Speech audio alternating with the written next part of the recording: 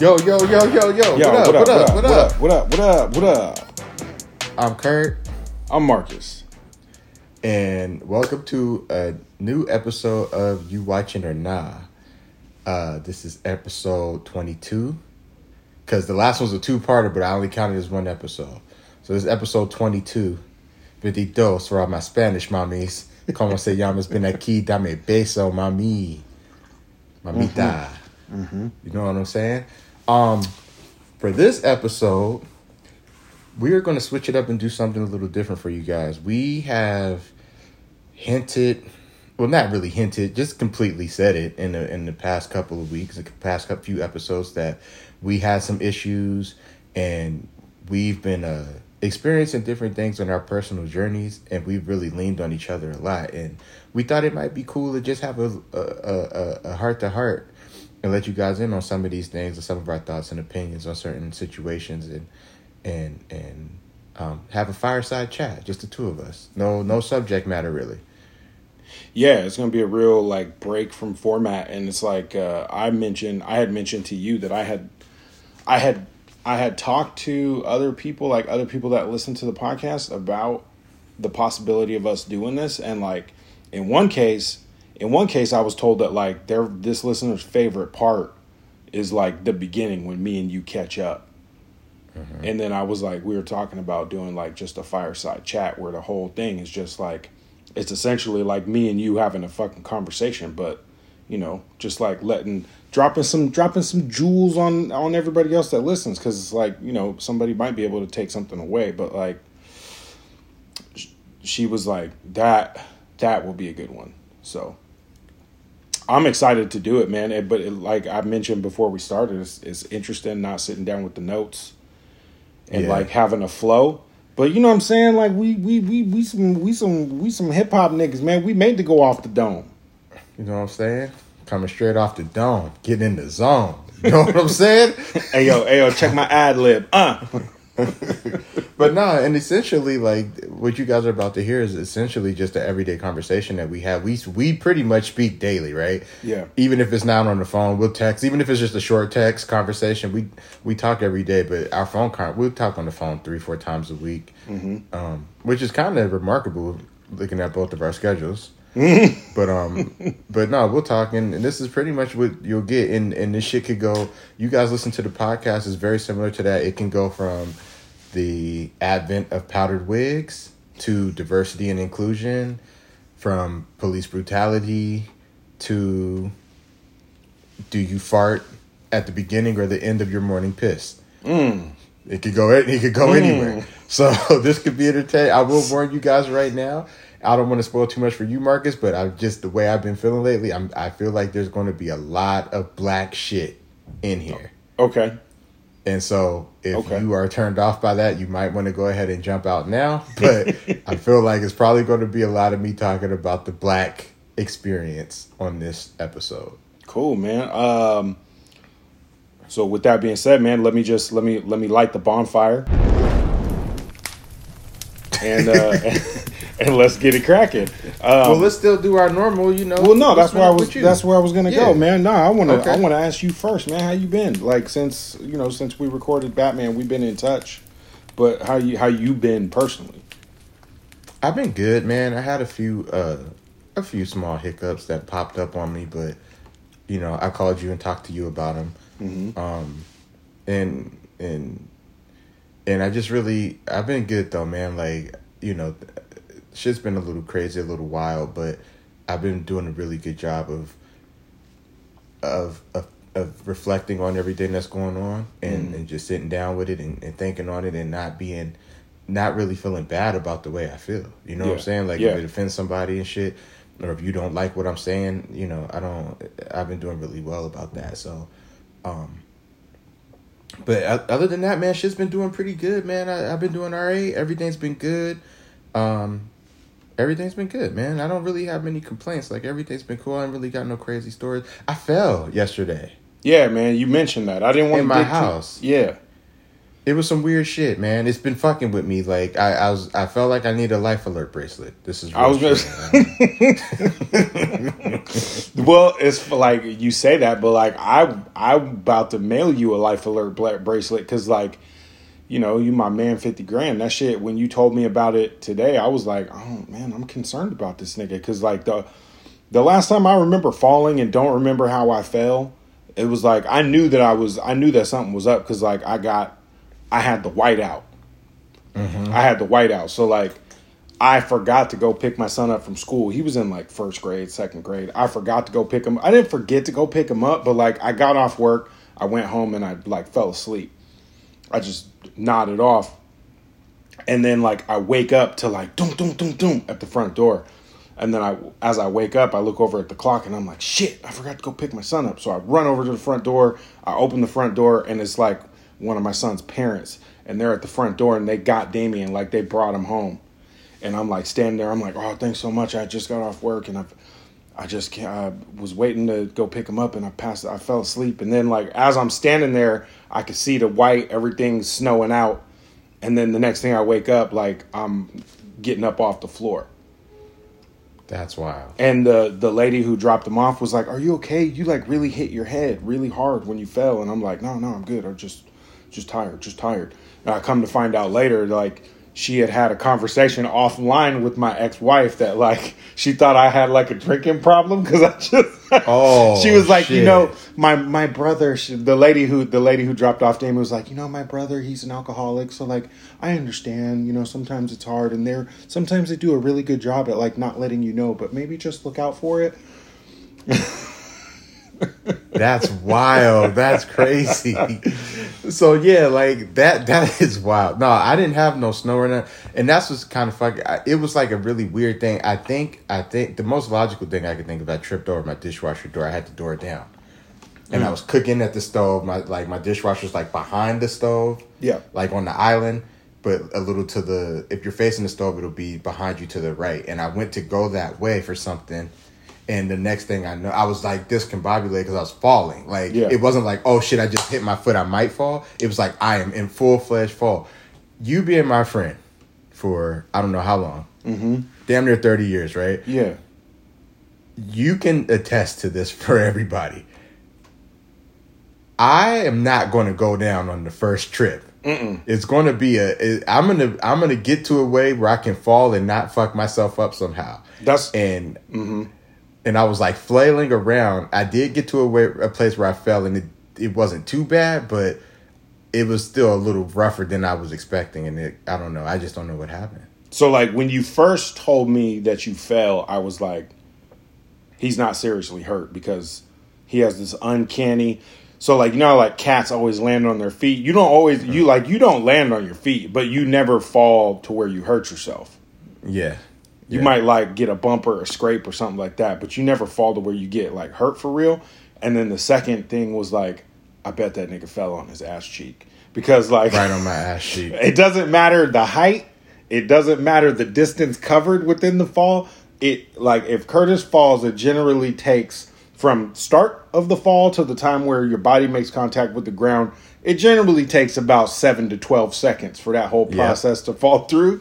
And then 9 times out of 10, you always land on left or right ass cheek. So I was like, he didn't get really hurt because that just doesn't happen to him. And I wonder what ass side he fell on. You remember that one time we was hooping and you pushed me and I fell and my ass cheek came out? Whole ass cheek just slid out of your shorts, dog. But how does one ass cheek come out? Like, how does that even happen? Only me, bro. Only me. I'm telling you. Yeah, but that's all this. My shit, like, you know me, I have a history of just, like, I don't know how. I just managed to fall the worst way every time. Like, and it always involves my fucking head. It always involves my fucking head smacking off the grid. Like, if I don't have TBI or CTE, I'll be fucking amazed. Because my head somehow always manages to make contact with shit that is not supposed to make contact with. Luckily, when I go bald, because when I was in the Army, niggas, like, I had the bald, like, the crew cut, niggas always, oh, you got that Shane Battier. You got that Shane Battier head. You got that Sharpie scalp. Like, So like you won't you won't really be able to know. Like for one, when I went in and I had my hair cut short, I was always like mad conscious about my scalp. But then like when I was in the Army, I saw some fucked up scalps, dog. Like niggas with the Franks. And then I saw dudes where their scalp, like my shit, I joke like Shane Battier and then like, you know, like a Sharpay. But like I saw niggas where their shit looked like straight ball sacks, dog. Like the whole, like, or even like a walnut. Like dog, like how does your shorn head look like a walnut? That shit looks like a topographical map of like a bomb site or some shit. I was like, man, my shit's not that bad. And then you look at Shane Battier now, and like he I think he has some procedures done because his shit is kind of smoothed out a little bit. So I ain't seen him in a minute, so I don't know. It's smoothed out. It's smoothed out. I've seen it. I want to be on the cutting edge of these procedures because I know that these locks ain't gonna last me forever, my nigga. I need to have an exit. I need to have an exit plan. I feel like Shane should just rock it though. Niggas know him for that. Like it's fine. You know, the joke is old. Like niggas, if niggas try to make fun of him for that now, niggas would be like, nobody would laugh. They'd be like, bro, that's so old. Like, get a new joke. That might work for Shane, but I'm not famous or rich. I just feel like you. But I could just hit them with the deadpan face and be like, yes, nigga, I know, I've heard it. Yeah. But yeah, how you been, man? What's been up with you? Man, I don't think the listeners have a clear understanding of the frustration I went through trying to edit that fucking podcast, man. Bro, I got so mad that I made it all the way through. I couldn't figure out a way to get it uploaded, and I deleted it completely. Like I still had the audio files, but like the finished project after all the editing and all the production, I wiped that shit out. And I was like, fuck it. I'm about to jump all the way in my bag and just go to Costco and drop a G on a brand new MacBook because I probably won't have this fucking problem. And then you was like, nah, don't do that. Don't do that. We'll figure out a way. So then we figured out a way, and I was like, okay. Because I was right there. That is, erasing that shit is the most Marcus move possible. Like, I was telling my lady that, I was like, because y'all don't understand, the podcast was done for 2 weeks before we published it. and he had the edit done in about, 3 days maybe? About 3-4 days, yeah. Yeah, and so, and then him just erasing it, that's just you, bro. Like, I wanted to be annoyed, but I couldn't, like, that would be like you being annoyed at me for being a picky eater, right? Yeah, or being indecisive about something. Like, that's just you. From way back when you used to do that shit on Resident Evil. Mm-hmm. Oh, I missed this one plant. I'm gonna just start erasing this shit and go all back. I missed one box of 9mm ammo that I'm really not even gonna use, but I need to have it in the item box to know that I got everything. Fuck this, I'm starting this game over. Yeah, and it's just like I never understood that, but that was you. But we got it out. We got it out. And speaking of editing that podcast, man, I'm drawing an edict right now. I'm enforcing a 2-drink maximum on myself from all podcasts going forward, bro. Because I was in the cup, nigga. I was slurring and talking over you. I remember I called you or I texted. I don't remember I texted. No, I called you and I was like, "Hey, dog, I can edit. So anytime I'm like jumping all over you while you're trying to say something, just like throw me the shush. I'll be like, oh yeah, you right."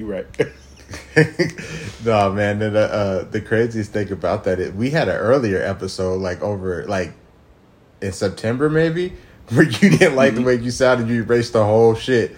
Didn't even confront. Didn't even what's it called? Consult with me. Just straight erase. Okay, that shit. So that was actually in June. No, July. June? That was July. That was the first time that we did Space Jam.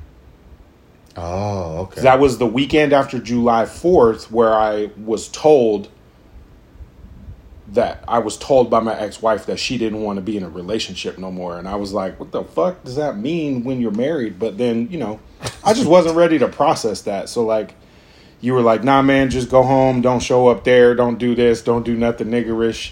And I was like, all right, cool. I'll go home and me and my best friend will podcast on Space Jam. But that's how I made it through, was something strong. And then when I was listening to that, I think I only edited, Kurt, about like 30 minutes of that podcast. And I was like, nope, this shit's not seeing the light of day. And then I just texted you like, yo, we're going to have to redo that one. And you were like, why? Is it savable? I was like, I already deleted it. And then there was a long pause between like your response. But no, man, other than the podcast, I feel like in the 2 weeks since we recorded, and like, I don't know if this has been evident, so it'll be interesting to talk about, because based on what you said, where like you're in a place where like you're not really on the level of giving a fuck how other people feel about where you're at in life. I'm on the opposite side of that, where I'm like, I'm in a place where I'm not really giving a fuck about where everybody else is at and what everybody else has to say. So I'm like, you know, this is yin and yang. This is how we're able to like help each other out. I'm like, yo, I'm going through this, and then you're like, well, maybe you could blah blah blah, and then you'll hit me like, how should I deal with this? And I'm like, well, here's how I'm dealing with that in this exact instance. And it's like, it melds. So I feel like there's something in there that like can help somebody. Yeah, and I think that's probably like a good jump in point right there, right? It's like, I feel like the best thing about our relationship, the dynamic that exists between us, is that we're both good listeners. I'm a really, really good listener.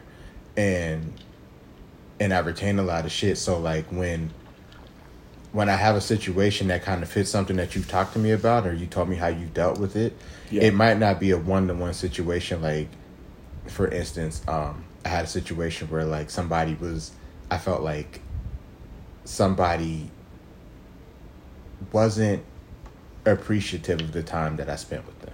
Yeah. And I take that shit super personally, because I ain't got no time. You know what I'm saying? So I'm like, what the fuck? Like, what's going on? But you had a similar situation, and you handled it without taking it personally at all. And so I called you, and the question wasn't, why do motherfuckers be tripping, or why people think this? It was, how do you intake that information and process it without taking it so personally, to where you're able to have an objective conversation, and I can't, because I'm all First of all, I'm an emotional motherfucker to begin with, right? But it's like, but you're able, and you are too, not as much as me, but you are too. But you're able in a lot of situations. This is the difference between us. In a situation that is about you, I can look at it objectively and tell you where you're wrong. I can do that with myself, but it takes me time to cool down and get there. You, on the other hand, you can look at a situation you're in objectively and speak to it. But if somebody does something to me, you get a little riled up, and you're like, you know what I'm saying?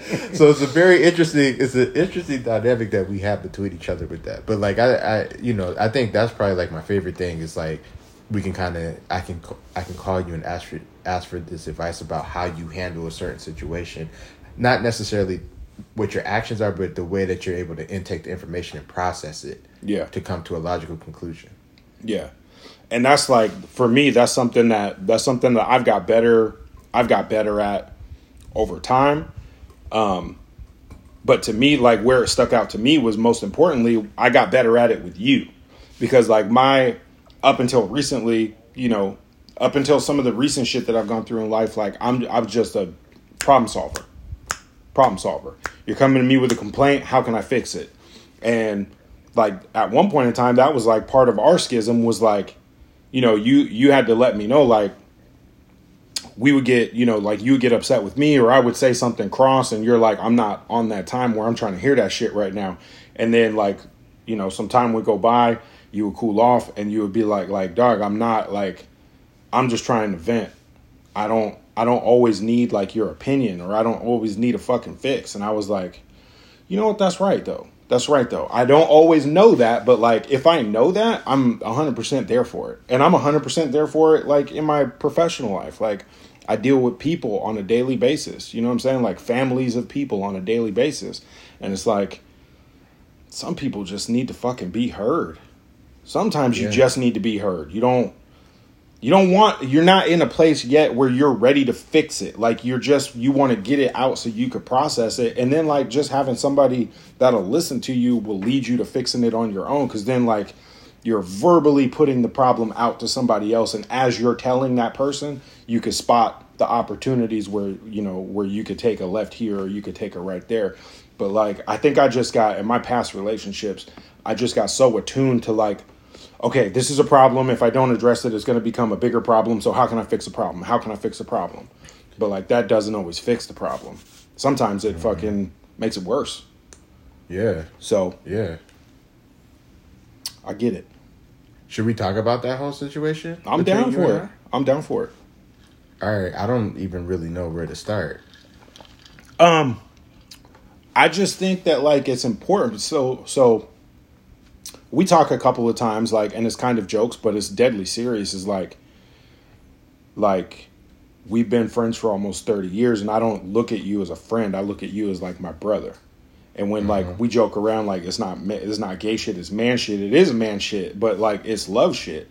And I think that like we more than likely have listeners that like they might have that type of relationship with somebody that's close to them in life, but like they don't cross that threshold where like they feel safe and comfortable or safe to be vulnerable around that person who they have this close relationship with. Whereas like me and you, I don't think that's ever been doubted. So like there was a point in time a few months ago where I honestly thought that shit was at risk. I was like, I didn't feel like I was going to lose a friend. I felt like I was going to lose a fucking family member. And I couldn't understand why, because like I know you and you're the type of person where like during this situation, you're the type of person who was trying to do kind of like the right thing of taking some time and separating so you could really figure out what was bothering me. But at the same time, I'm just like, I'm okay with dealing with that, but this is coming from you. And I don't even know what's going on. Like, I know we're not good, but I don't know what it has to do with. I don't know what I did. I don't know, that sort of thing. So like there was on my part of it, I definitely saw myself as like kind of being, with the ability to have perspective and look back at it. I can see how my end of it was a little bit selfish on just trying to figure out like, what did I do and how can I fix it? That same sort of shit. And then once we finally got through it and we talked about it, it was like, with all these changes I've been going through in life, me personally, with all the changes I've been going through in life, I wasn't allowing myself to make time for my relationship with you. And you're going through it, and you were there for me during like, for what I consider like one of the lowest parts of my life. You were there every fucking day.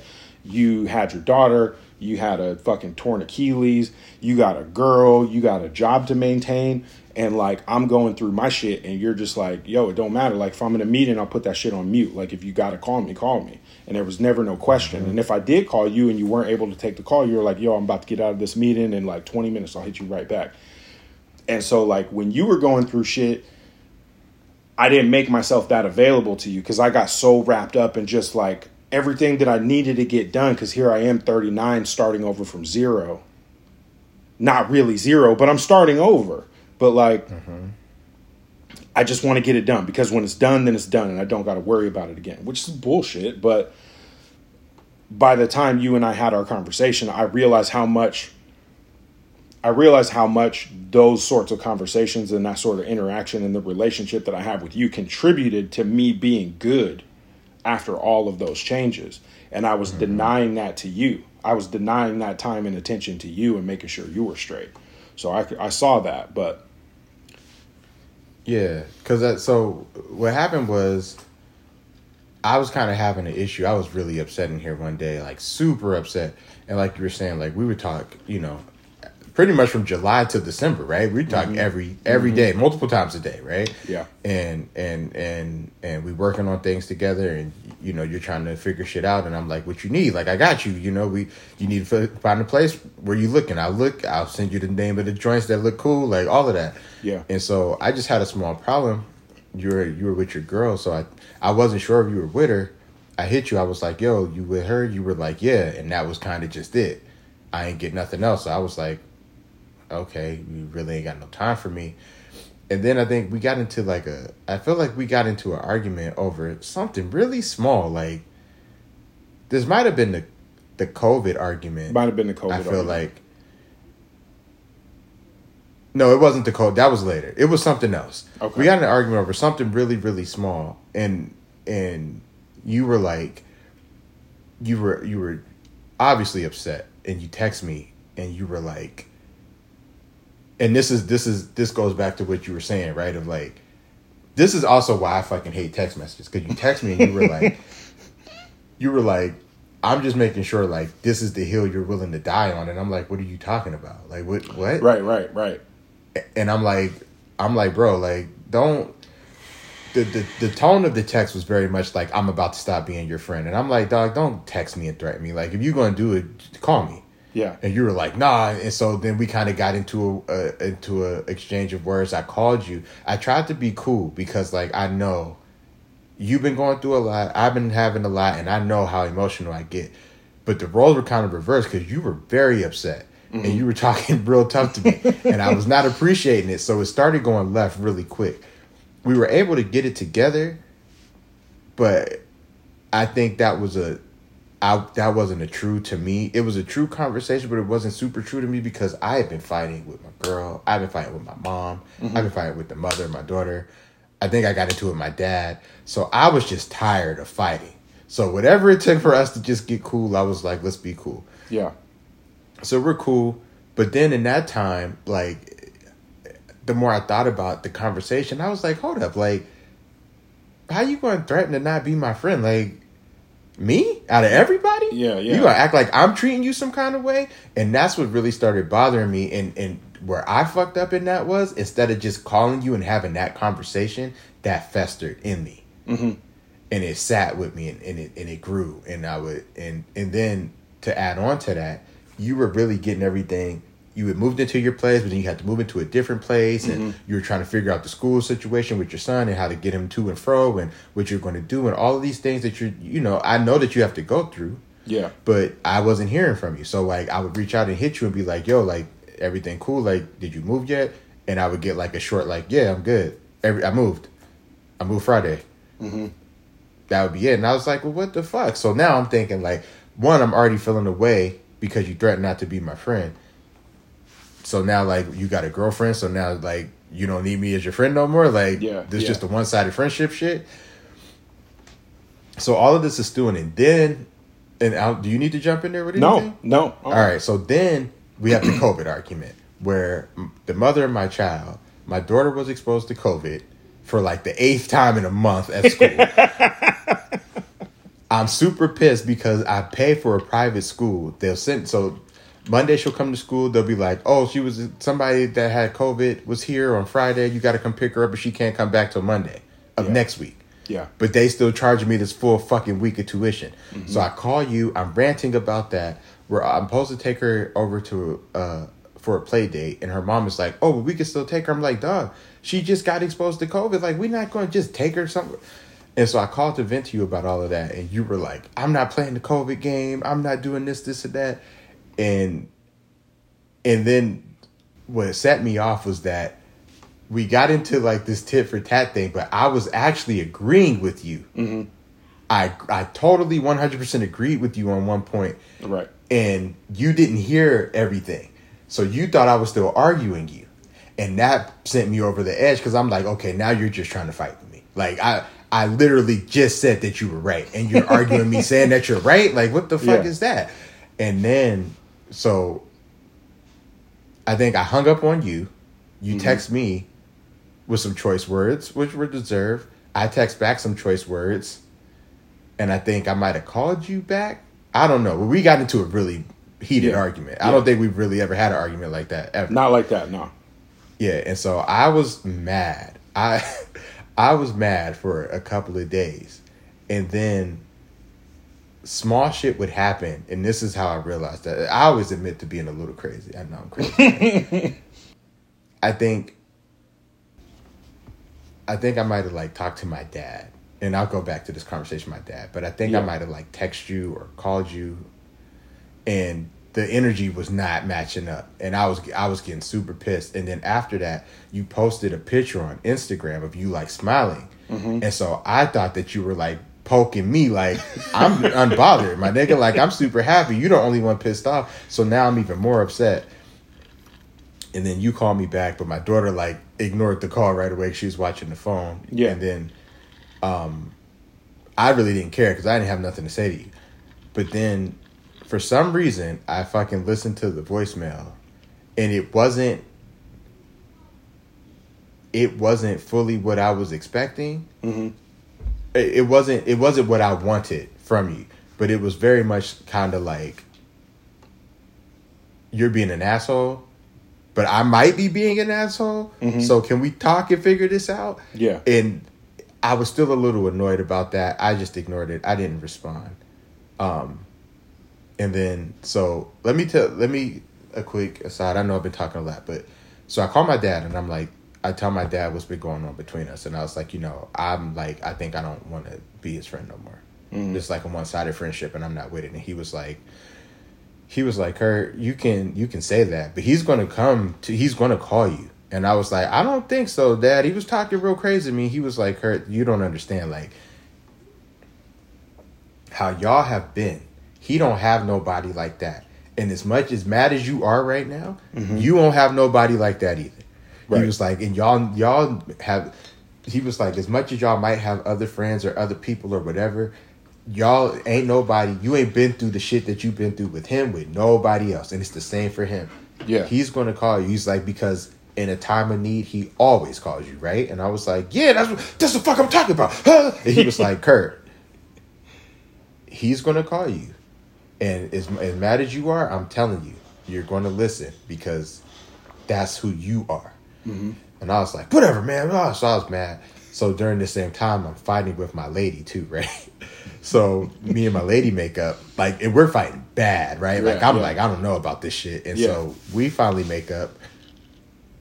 And this is just kind of like, this goes back to what I was telling you when you were going through everything, right? And I was like, what would I always tell you? You'd be like, I don't know if I'm gonna be able to do this, mm-hmm. or I don't think this. What would I always tell you? Who's gonna put you where you need to be? The universe, right? Yeah. Always the universe. Yeah. So my dad gives me that talk. I've been fighting with this woman for probably 2 weeks, like fighting bad. We make up. I'm leaving her house, and as I walk out, she stops me. She says, "Curtis," and I turn around. I was like, "What's up?" She was like, "You need to call Marcus and make up with him." I'm like, the fuck? I'm like, man, fuck him. So I start going crazy again, right? Because you know me. I'm like going crazy. I'm like, fuck this nigga, man. Y'all don't understand, blah, blah, blah. So then in the midst of all that, you buy a video game. You text me, like, bought this game. But at this point, you and I still haven't talked or texted. We still haven't talked. In like 3 or 4 days, yeah. And so then you text me, you're like, I bought this video game.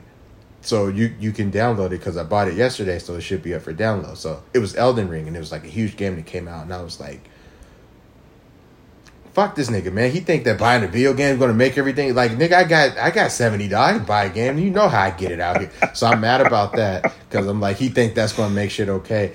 Then I'm reading on Elden Ring. Like, I go on Reddit, and I'm looking at, like, the Xbox forums. Everything is flooded with Elden Ring, and everybody's like, how is the game? And everybody's like, the game is cool, it's hard, but if you have a friend that you can play with, it is just so much better. And everybody's like, if like I would love to play this game with my best friend. And I was like, what the fuck, man? So it's funny in hindsight, but I was really pissed off and going through it because it's like everything was telling me to get back, like to talk to you about the shit, and then you sent me. You're a wild boy. This is not a persona. Let me tell y'all about this guy. This is not a persona that he's putting on. Like, this is all him. This is all facts. He's really this wild. He's really this crazy. He's really this funny. So you've done a lot of wild shit that I haven't been ready for. Yeah. But this is the most unexpected text I've ever got from you. It's the most, like, heartfelt, and, like, I felt it. And I was like, damn, all right, he's really trying. Like, and at this point, I'm just holding a grudge. Like, I need to call him. And then I called, and we had probably the most productive conversation I've had as an adult. Yeah. And then, like, the conclusion that we came to was, like, Marcus did multiple things wrong or incorrectly. and you, Curtis, did multiple things wrong or incorrectly, but like we were so concerned with the thought of like losing that relationship that we weren't able to like just pause and see what the fucking actual problem was and how to address it. And like once we figured that out, it was like super easy. It was like a miscommunication here or there, a miscommunication here or there. I realized that like maybe I don't make the invitation because like you, like to this day, you've never been the type of person to just like hit me out the blue with your problem. Like you've gotten better at it now because I'm making an effort to make sure that you know that I'm there for that. But like you've never been that type of person. I always feel like up until I want to say like maybe the last year, I've always felt like I have to like kind of pry shit out of you. Like even when I know something.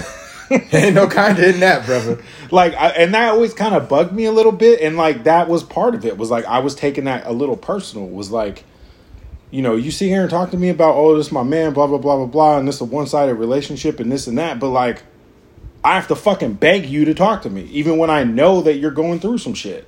So then I just like became accustomed to like, fuck it. If it matters to him that much, he'll fucking talk to me about it. And then when you were trying to talk to me about it, I wasn't making the opportunities of like inviting you to talk about it or even cutting out, you know, 20, 30 minutes here to be available for you.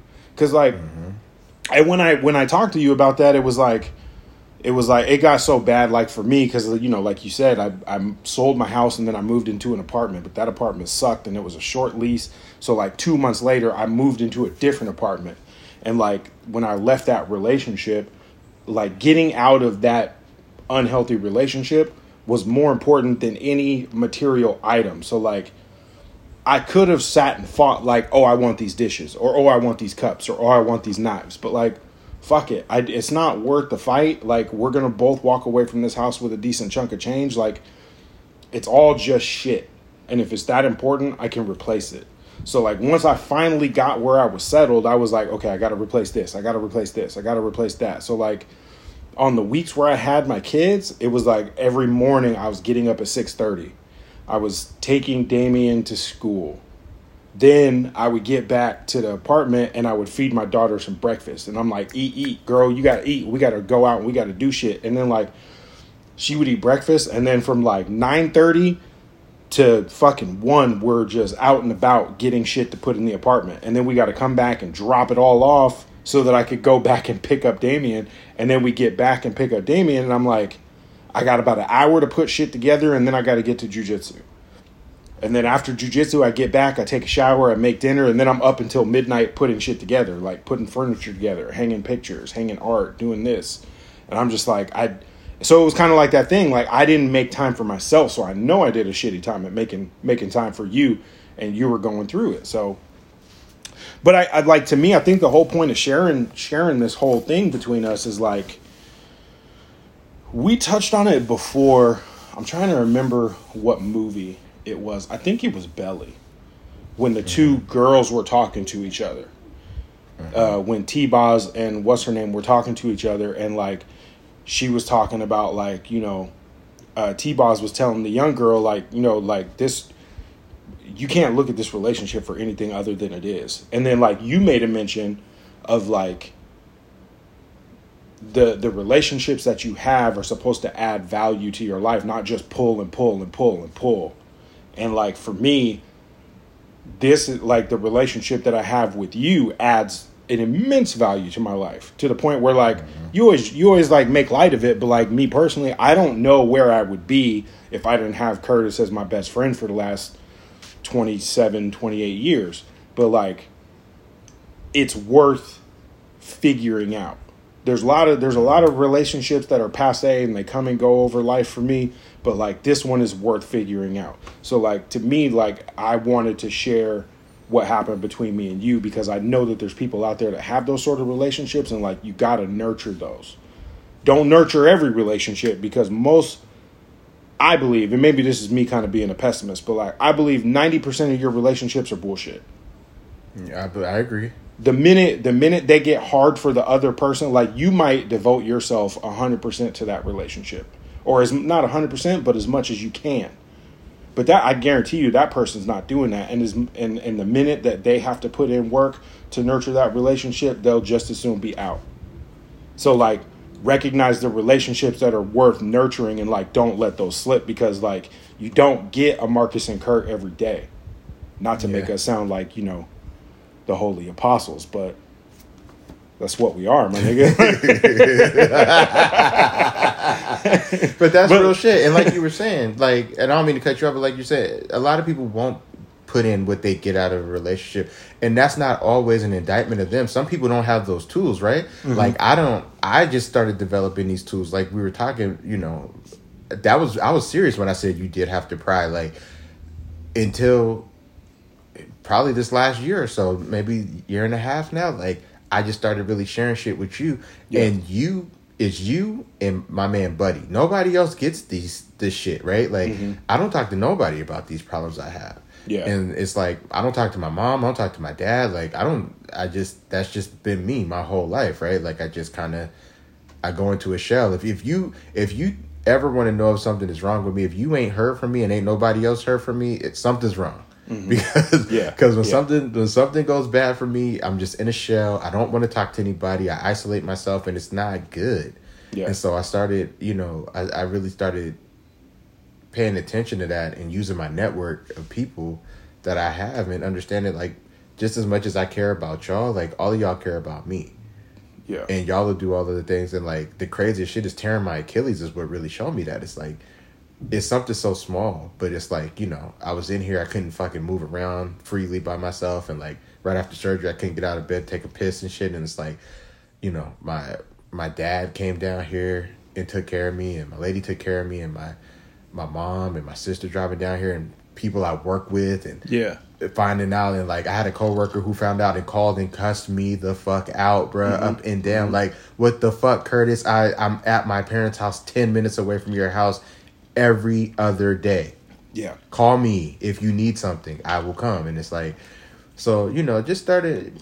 I don't know if that'll help anybody if you guys are like me at all, but like, don't be embarrassed or ashamed or afraid to like use your network, because if these people are in your life and they've been around and you know that it's a safe space, like, you got to trust that, and don't just indict them on that because of your own issues. Give them a chance to help you, and don't be so afraid that it's always going to go bad, because I haven't. Outside of a few random experiences, I haven't had a bad. I hit you was like, well, we can't. I don't know who listens at your job, so we won't disclose that part of the story. You know me personally, we don't gotta disclose where I'm at, but but keep it vague. He was a little inebriated when I hit him, and it was like, you with your girl, and he was like, yeah. So he just wasn't. If he, you know, if you weren't, you probably would have been like, all right.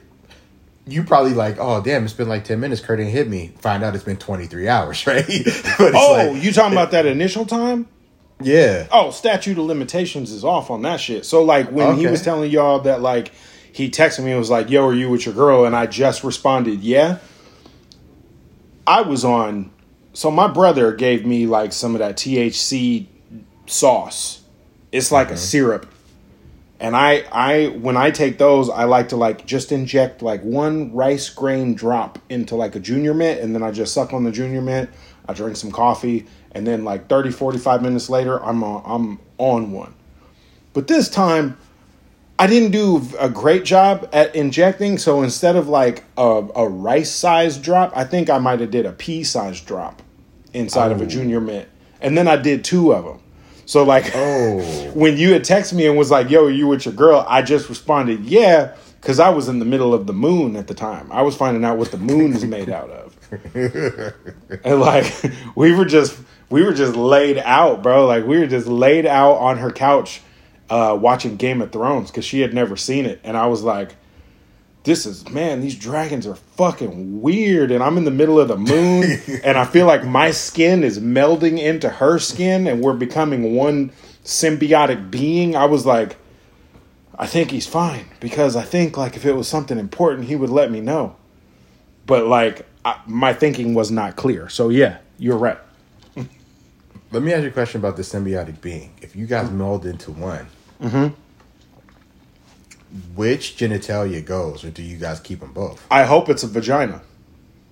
You hope the vagina goes, or you hope No, that I hope have a I vagina? hope that I have a vagina because I want to experience it. I want to.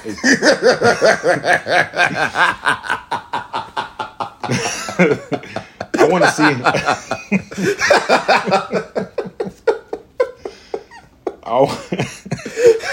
Sorry, I'm sorry. I want to see how much shit I can get done if I have a vagina at my fingertips whenever I want. I guarantee you, I don't do anything and I end up on the streets. All I'm going to do is play with that shit, dog. Like, yeah. I don't think I would get shit done. So, for the sake of productivity, I hope, like, if we became one being, I hope it's a penis. But, like, my wildest dreams, if I became a symbiotic being with a woman, I would hope that the vagina was the prominent. Because vaginas are wild, bro. Have you seen the sex toys they be having for women? Yeah, they're interesting. Some of them are massively intimidating. Bro, it's like, it's one that they don't even put in their pussy. It's like a vibrator, and it's just like a foot long, and it has like this big ass round top on it. Oh, the wand, the magic wand. That shit, bro. I'm like, what the fuck? What do you need to vibrate that hard? What is it? Why is it so big? I'll be like, hey, when you're done, can you put that right on my trapezius? Because my shit is mad tight right now. It's a wild shit, man. And then, like, women can have, like, multiple orgasms at a time. Like, it's some weird shit. They can come two ways, like, from being inside or being on the clit. Like, it's some very weird shit. It's awesome. But I'm a little jealous. I don't think I want to try the vagina like you, but it's wild, though. Oh, I want to try it. I'm not mad at that, though. I want to see what it's like.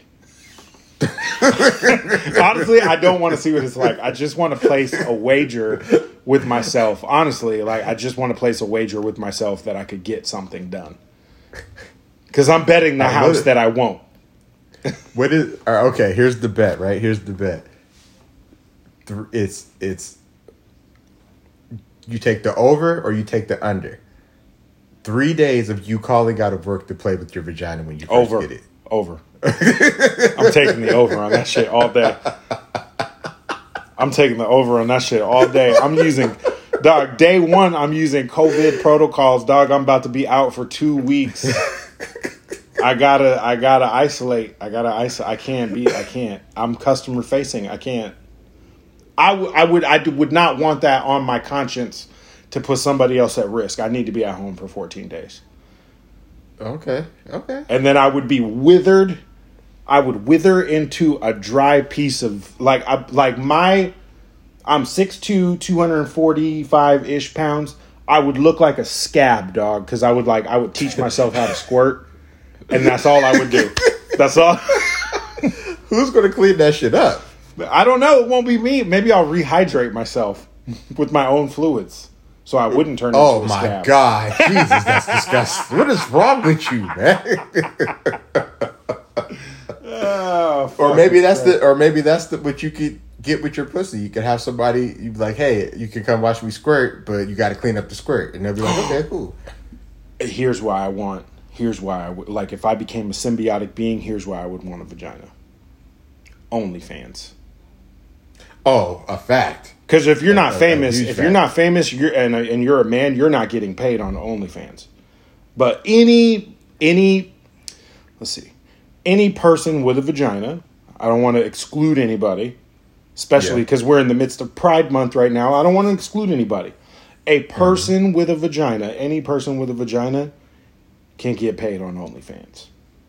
This is a fact. All you got to do is show your butthole. You can make like $10,000. You don't even got to show your butthole. You can show your butthole and then just have your pussy like just in the upper like left-hand corner. And dudes are so gross that we will give money away even if we know that they're gay women.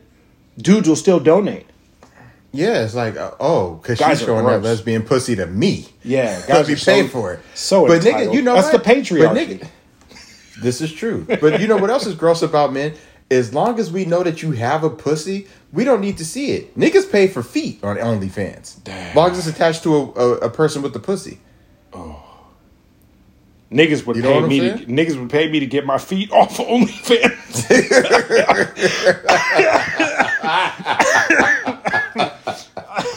They'd be like, bruh, here's 10 racks. Shut it down. Delete your fucking profile, please. Oh, man.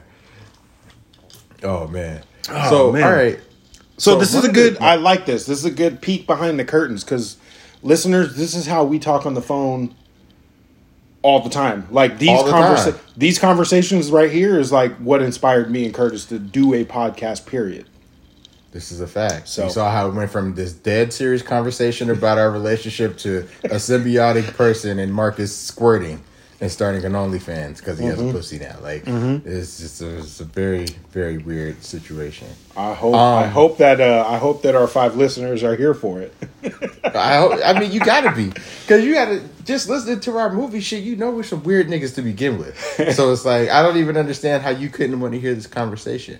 But So we had already had this idea for this podcast, but I got a phone call from somebody that I thought was an interesting conversation that I had with him, and I wanted to get your take on it. Okay. So this is from my nephew Cochise, who I shouted out before. Shout outs to him. Real quick, let's do a couple quick shout outs. Shout out to my man Chris, #1 fan. Soon as Batman dropped, bro. I think you sent it to me pretty late at night after you got home from work. So it's probably like 12:30 Eastern, maybe a.m. I posted that shit as fast as I could.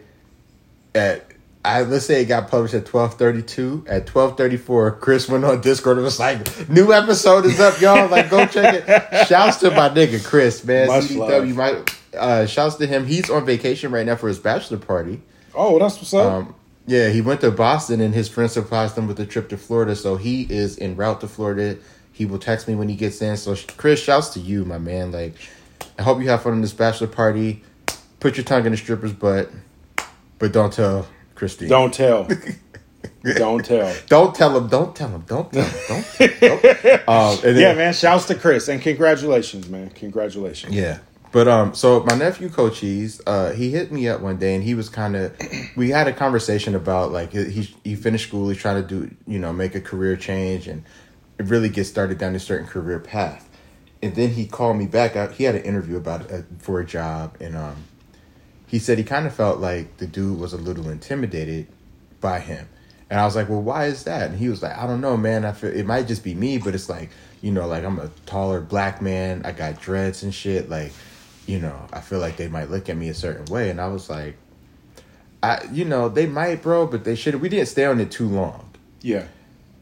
But then, like, a few days later, he called me back and he was like, I'm thinking about cutting my dreads, man. And he was like, I feel like it's holding me back from getting jobs. And, like, I don't know. I might just be me being self-conscious about the shit. Like, but he was like, I also just don't want to cut my hair. Like, I'm like, fuck that. I don't need to cut my hair. Like, he was like, and it could just be me being young still and like immature, and I need to let some of that go. And I was like, well, I'll tell you what I said afterwards. What do you think? So he was thinking that maybe him wanting to keep his dreads, it could possibly be a little bit of like young rebellion in him and him being a little immature. Mm-hmm.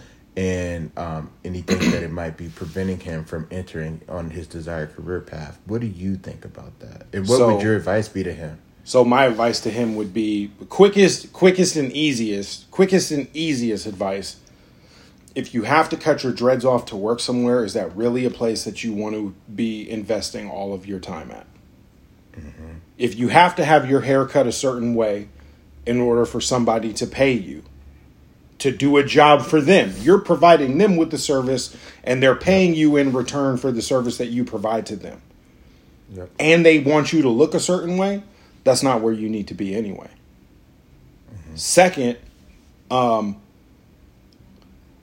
so I agree with you on some black shit. Second, don't think that maybe they're going to look at you a certain way. They're going to look at you a certain way.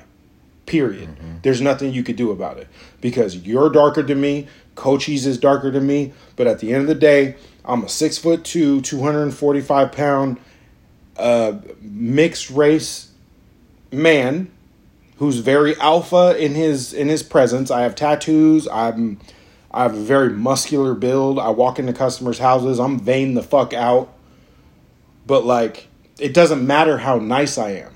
It doesn't matter how personable I am. It doesn't matter how hard I try to make other people comfortable.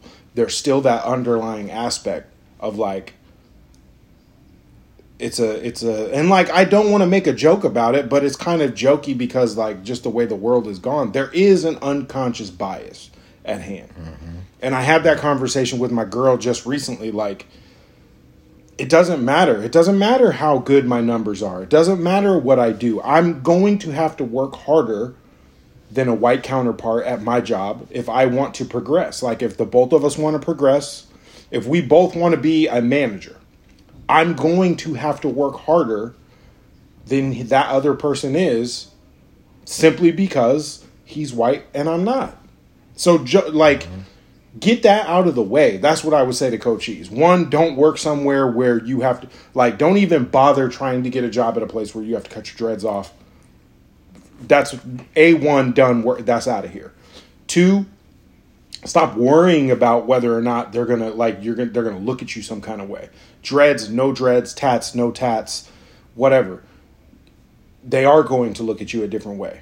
So stop stressing about that and put forth your best effort anyway. And know that your best effort is going to be more than somebody else's best effort. But like, don't let what other people do. And this is like something that I'm struggling with a little bit right now at work too. But like, don't let other people's best effort dictate what your best effort is. You know what you're capable of. So put like, as corny as it sounds, always put your best foot forward. But just know that like you're fighting an uphill battle. And that's just the cards we were dealt. That's the cards we were dealt in the society we live in because of the melanin that we have in our skin. That's just the way the world is. And maybe like when everybody is light brown, when, 500 years from now, when the entire world is like 16 billion light brown people, it won't fucking matter. But where we live at, like the world we live in now, it fucking matters. It's stupid. Get over it, move past it, and just know that like, you have to invest and believe in yourself first. I like that. I like that take a lot. I like that a lot. I like that a lot.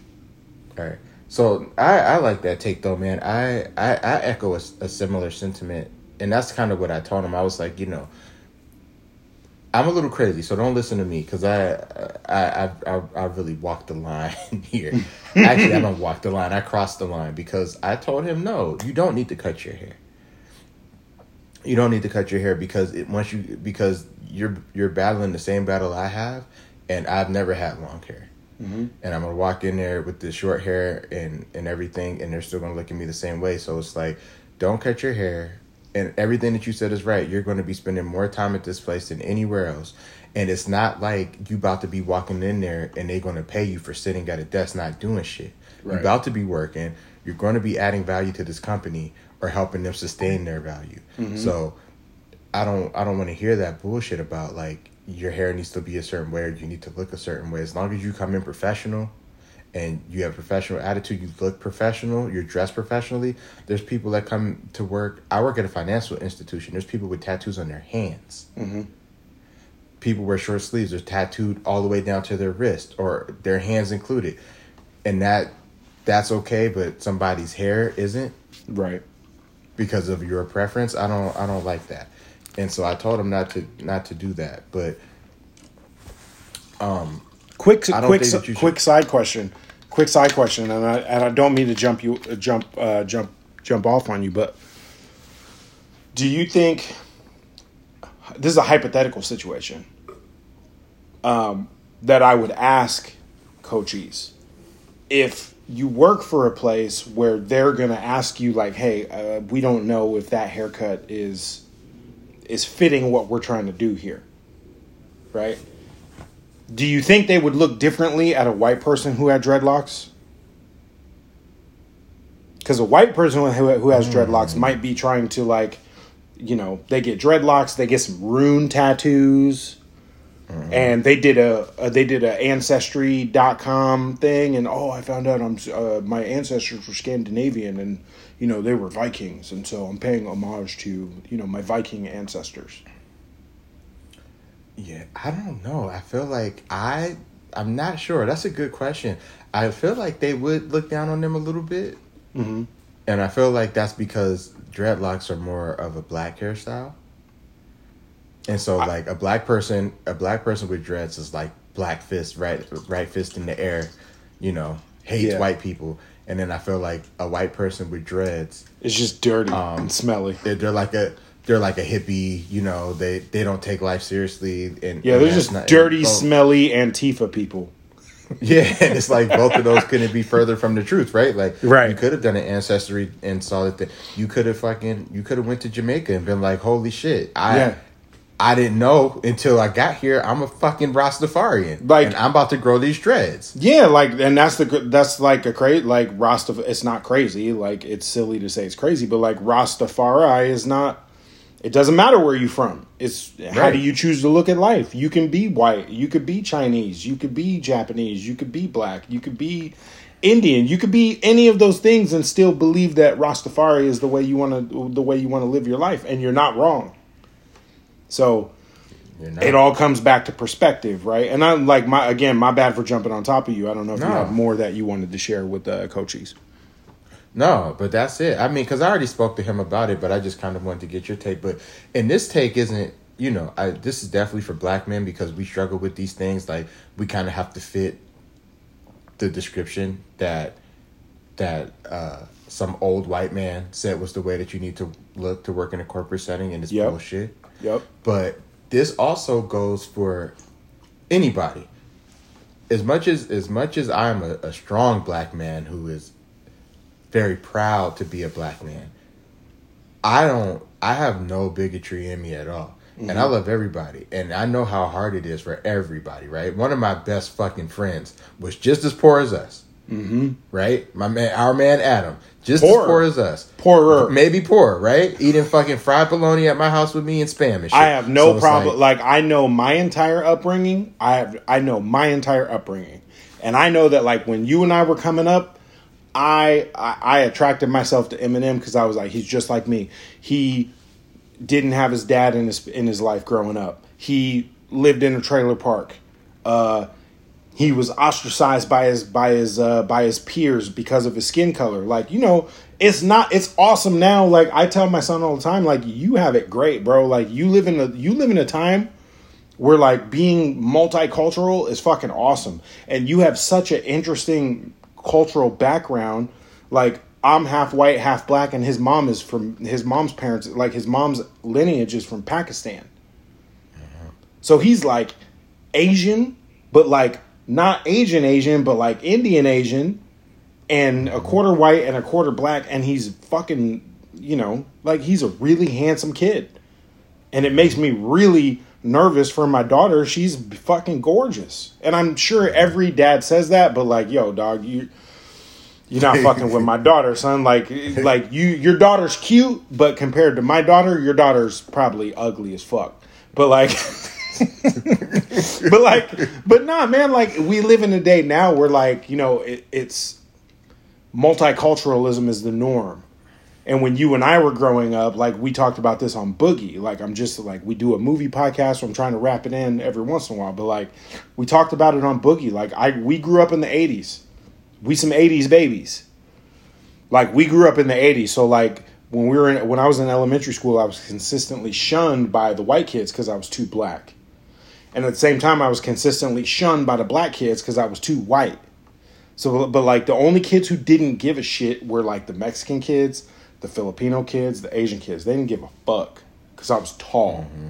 But like, all of that growing up doesn't matter. Like, it doesn't matter because, like, it's always an uphill battle. You know what I'm saying? Like, when I lived in Bellevue for a couple of years, and like, if you're not from Washington, then that doesn't really make no sense. But like, it's ritzy and it's uppity, and like, that's where Microsoft is and Nintendo is there, and like, there's money. Like, Bellevue's a money neighborhood.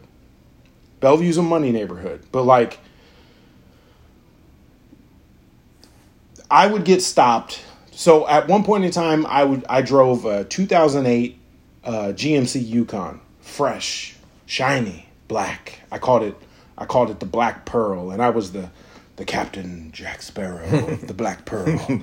And I would be driving through like Bellevue Square, And like I would get like older white ladies, you know, functioning for me to like they would do their hand signal like roll down your window, roll down your window. So I would roll the window down, and they would like point over at me because I'm a big ass motherfucker. They would point over at me and they would be like, "Don't you play for the Seahawks?" And I was like, "No." As soon as I said no, zzz, the window went straight back up because I'm just another nigga in Bellevue. Yeah. It don't matter if you're half black or a little bit black or kind of black. Like, black is black sometimes.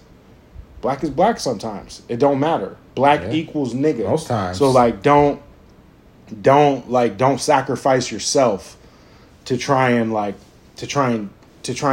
get it in. Because even when you're in, you're still black. Like, you still have that fight. Exactly. Even when you're in, you still have that fight. You still got it. And I was going to say, though, like, this advice that I'm about to hand out, and it might be crazy. You don't have to listen to me because I'm definitely not where I want to be or where I feel I'm supposed to be professionally.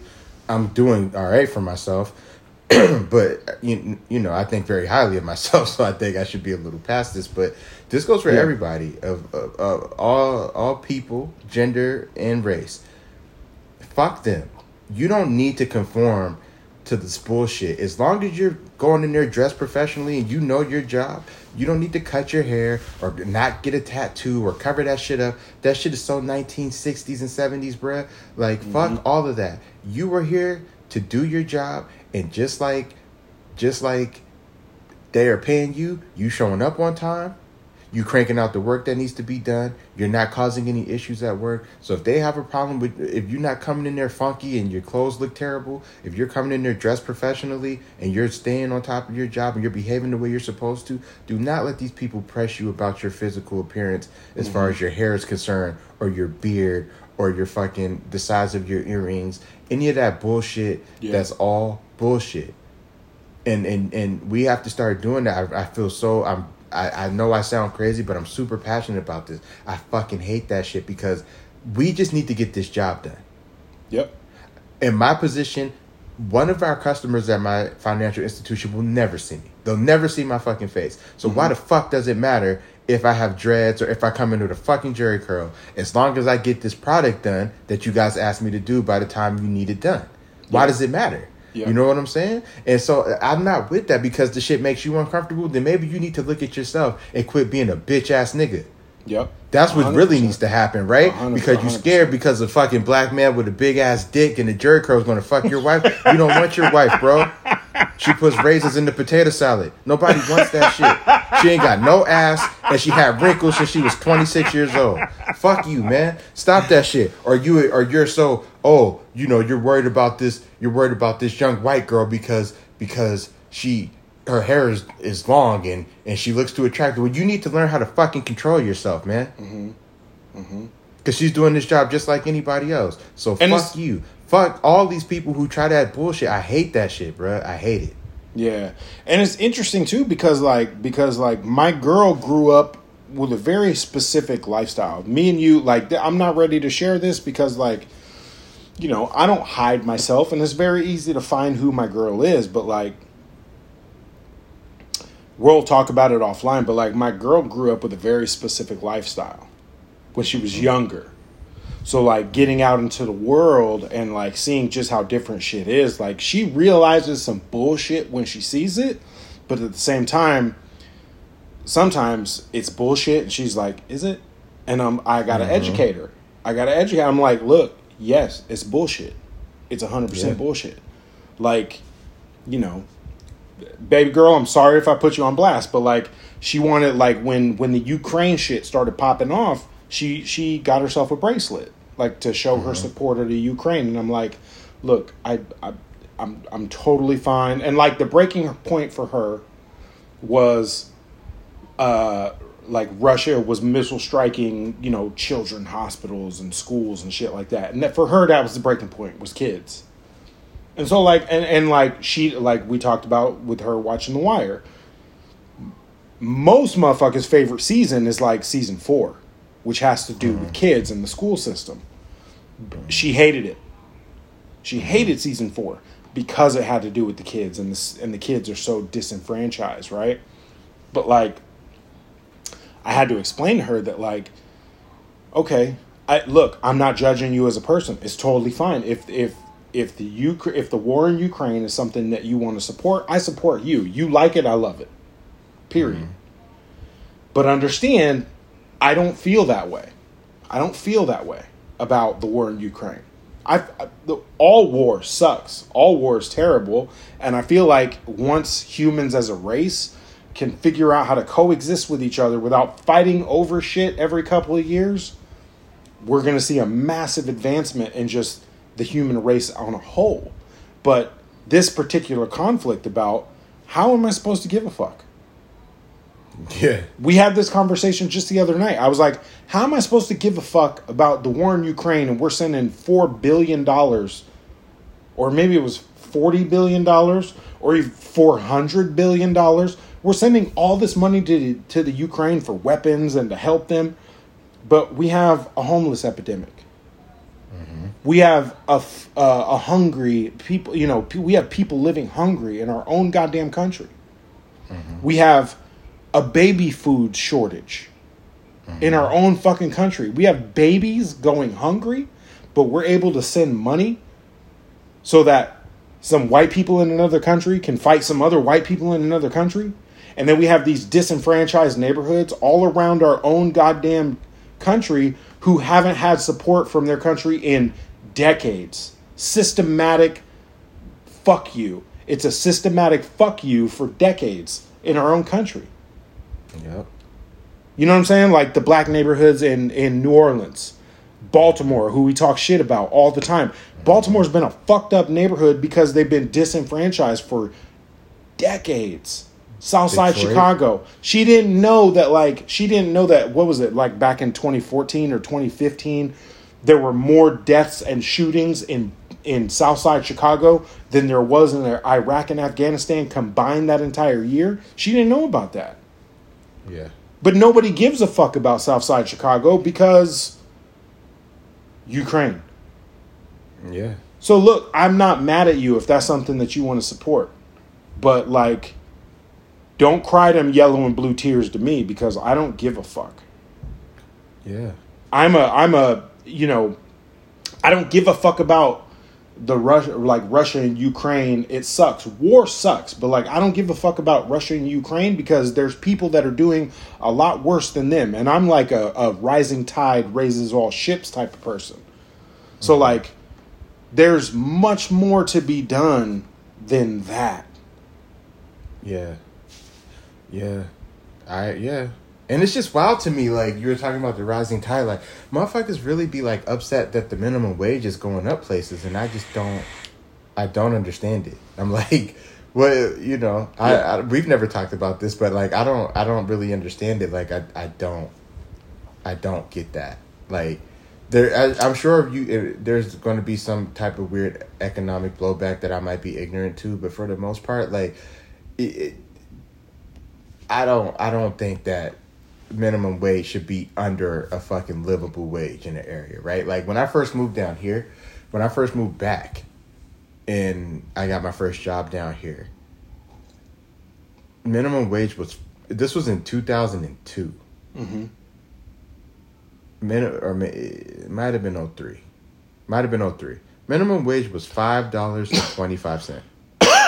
I think it was 03 because I was already out of the Army. Yeah, so it was 03. Minimum wage was $5.25. Mm-hmm. I lived in the hood, fucking hood, the hood. And the apartments behind me, you could get a studio apartment for $868 a month. Yeah. How the fuck you going to afford that making $5.25? Yeah, yeah. You know what I'm saying? So I just don't, I don't get it, man. A lot of the shit is it's always just a lot of people who are ignorant to shit or and I'm not saying that I know everything, but some of the shit is just kind of basic math and basic principles. It always strikes me as funny. I feel like a lot of people think that, and while there are some people out there like that, but do you think most of these people are out here risking going to jail and being separated from their families or getting fucking killed because they think it's fun? No. You know what I'm saying? Right. There's definitely a section of those people out there. I know some of these guys, right? Yeah. But we grew up with some of these motherfuckers. We did. But for the overwhelming majority of these guys, these guys don't want to have to do this shit. Yeah. But that's just what they have to do. So it's like, if you bump minimum wage up a little bit, maybe motherfuckers won't be out there doing this crazy shit so much. But that's another conversation, I guess. Yeah, that's another fireside chat. But like going back to what you were saying about the minimum wage, and like we can go more into detail if we end up doing this fireside chat thing again. But like I've been thinking about that because like me and my girl are already planning our vacation for next summer. You know what I'm saying? And like when I go on that vacation, I'm gonna end up going with a family member of hers, and like this family member is just a staunch right wing person. It doesn't matter what the issue is, he's right wing. And I'm just like, I don't trust or value anything that any person who is staunch right or staunch left has to say. You've committed yourself to a side, so you've taken independent thinking out of it. Yeah. So like if you think, so in the instance of like minimum wages, right? If you're a staunch right wing person, you think minimum wages are bad, like I don't necessarily think minimum wages are bad, but at the same time, like if we're giving people $15 an hour, but $15 an hour doesn't allow you to like pay your rent and keep the fucking lights on and keep food in your, like that's not the answer. The answer is everywhere else that we're spending our money that makes our dollar weak. Yeah. Which goes back to like what I was saying. Like our dollars are weak because of what we're investing our fucking money in. So like it's not really a minimum wage issue. It's a global spending issue. It's like we're spending our money on all this shit and that's what makes our money weak. Whereas if we reinforce our own infrastructure and make our country worth more, then our dollars stretch longer, and then you could pay people. I'm not saying pay them less, but like you pay people $15 an hour, and that $15 an hour can fucking sustain somebody. As opposed to like I took a pay cut to come work at the company I work at now. I've moved far beyond that pay cut, but I'm like, I ain't rich by any stretch of the imagination. But like if somebody, like if one day, I don't know, Safeway or Fred Meyer's or the Piggly Wiggly started paying $15 an hour, I'm going to be like, why shouldn't I quit and go over to the Piggly Wiggly? I make more than 15, but like, y'all not going to pay me more? Like they just got an instant pay more. You ain't going to pay me more? Yeah. And I think, and I don't want to stay on this too long, but I think that goes back to like a theory that I have of everything. It's like when these people in charge of these big corporations and these companies and these people that have not even the 1%, right? We can even do the top 15%. How much money do you need? And the answer for them is all of it. Mm-hmm. It's like, you don't think,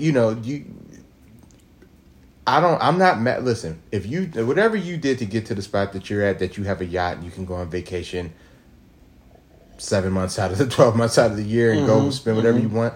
I'm not even mad at you for doing that. But in turn of you doing that, do you still need to have still with all of that extra spending and living so lavishly, do you still need to be banking in another $4 million on top of that? That it's just excess money. Yeah. You really need all, you know what I'm saying? Like, yeah.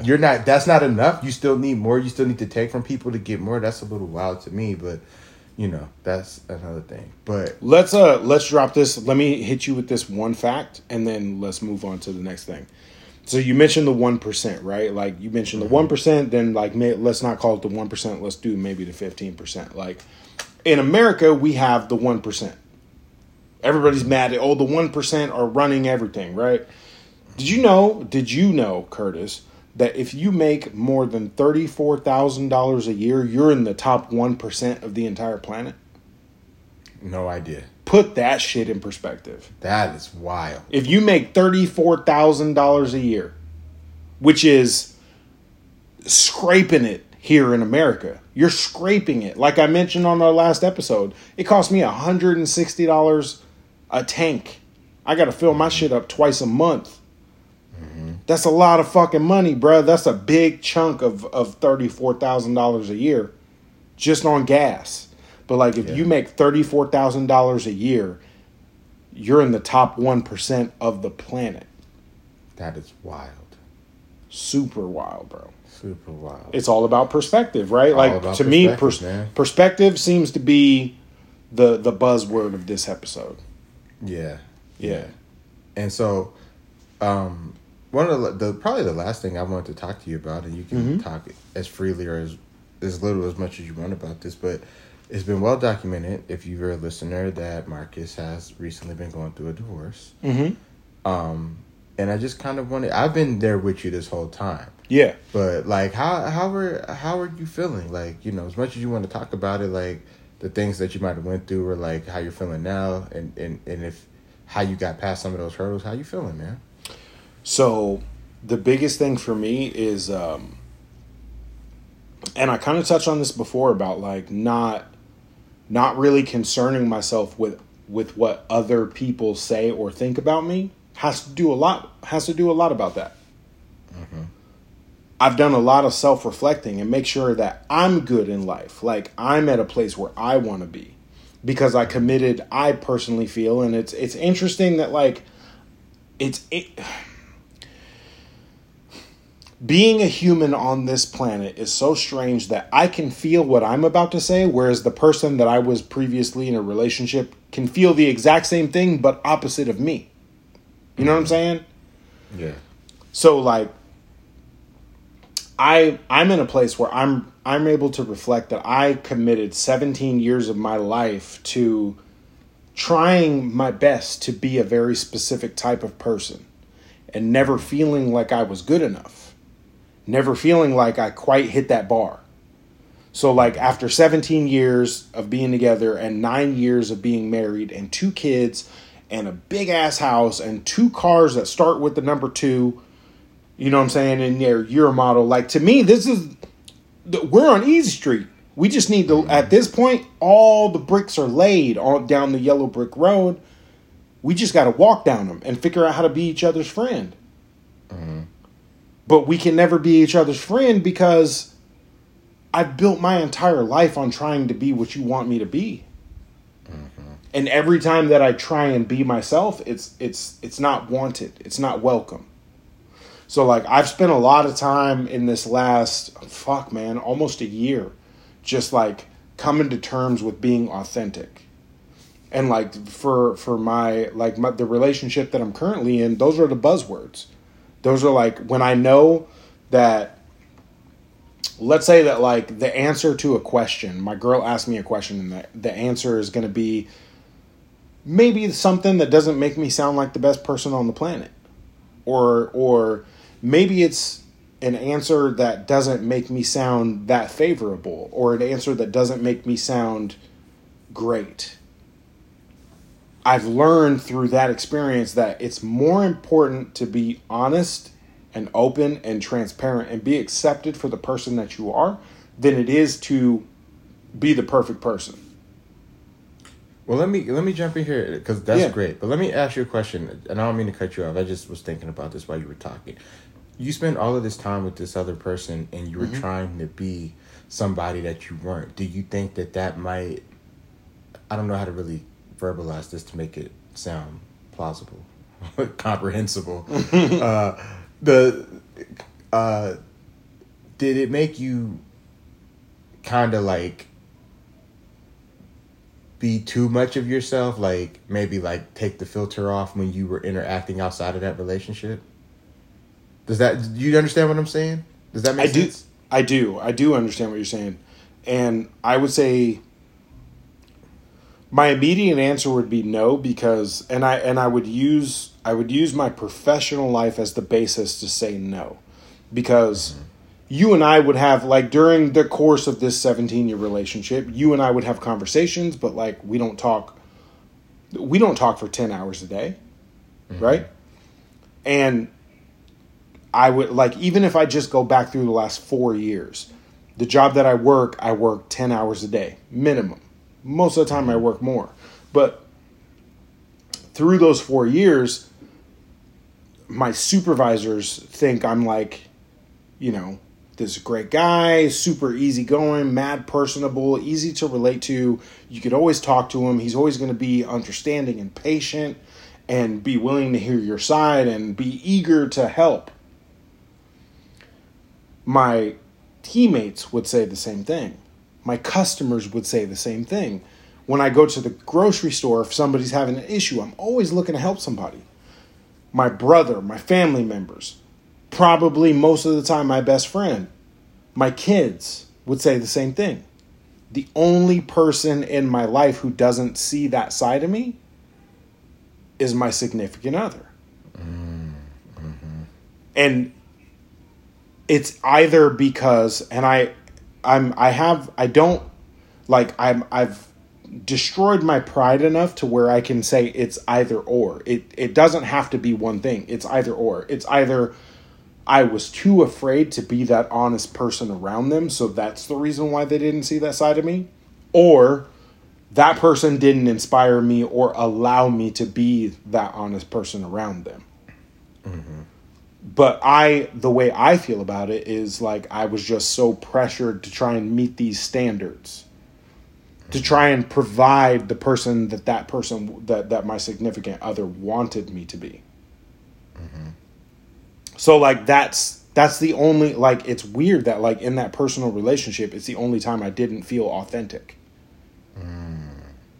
And you know, like I've had customers ask now, like, how you guys spent 17 years together. How did you guys fall apart? And I was like, honestly, it doesn't surprise me. Like I have the perspective and the hindsight now to see that like it doesn't surprise me that relationship fell apart. It was built on bullshit.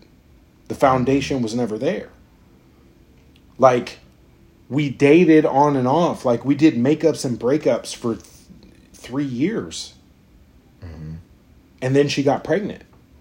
And like at that point, when she told me she was pregnant in December of 2006, I just thought about like how I grew up with no dad in the picture.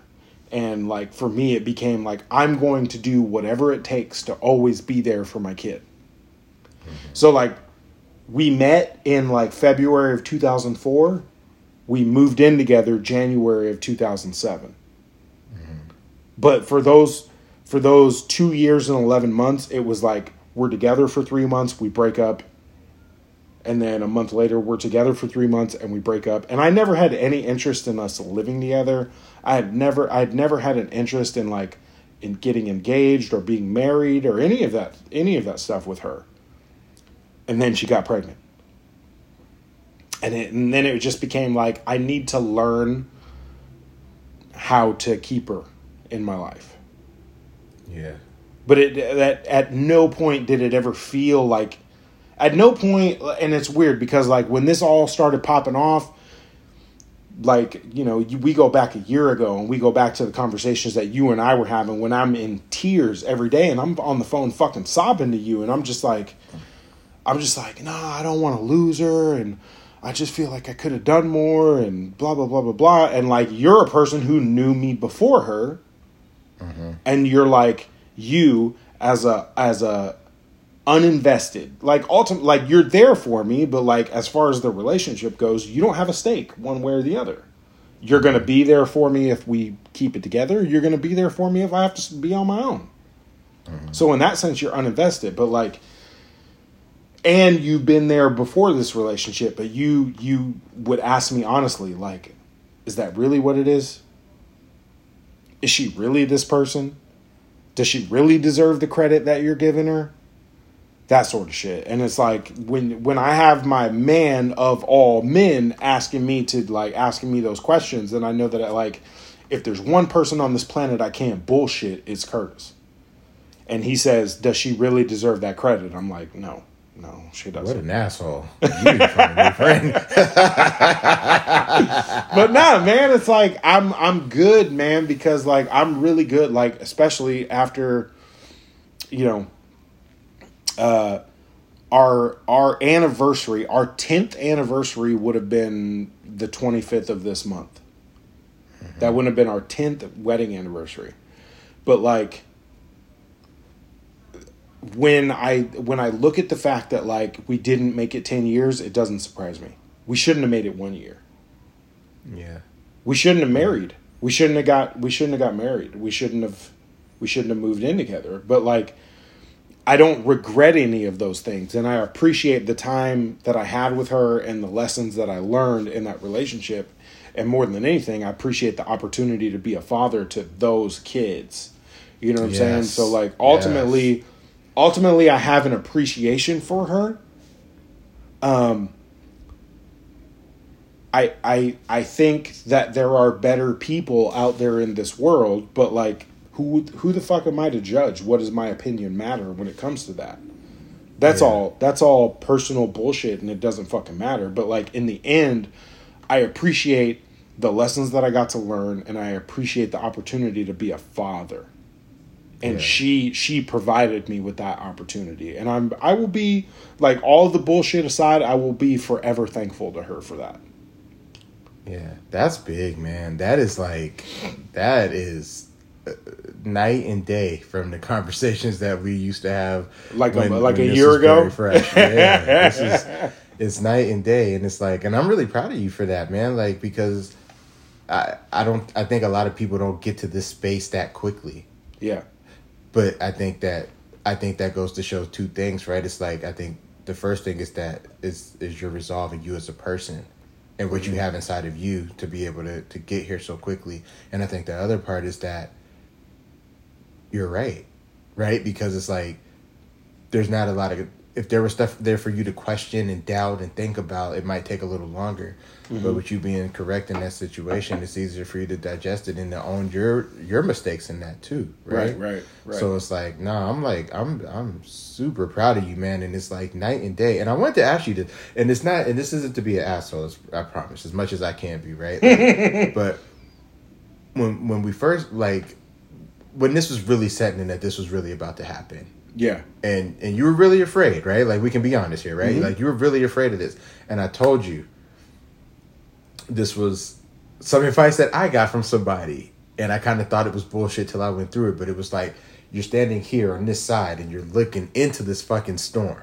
Mm-hmm. And it's like the worst storm ever, right? Houses are getting destroyed, there's lightning, cows are getting thrown in the air. Yeah. Shit is fucked up, right? Yeah. But on the other side, it's just everything that you want. Everything is there, right? Yeah. Like, every fucking thing is there. You just got to get through the storm. Once you get over here, you're good. Mm-hmm. But you got to get through the storm. Do you feel like that advice held true? I do. And it's so weird because, like, you said it to me. I had a supervisor who was massively supportive. Like, this supervisor that I used to have was, like, above and beyond what I ever expected from any supervisor, from any job that I've ever worked, including the military. Yeah, shouts to him. For real. Including the military. Like, and I recently had a conversation with him, and he was like, look, man, like, being your boss is one thing, but at the end of the day, we're just fucking people. Yeah. And, like, aside from being people, we're men. And we got to be there for each other. Like, there's nothing in the fucking rule book of being a human that says that we have to be at each other because we're both men and, like, our ancestors fought for the same resources. Like, that's not the world we live in. Like, at the end of the day, we're men. I understand your struggle because 14 years ago, I was there.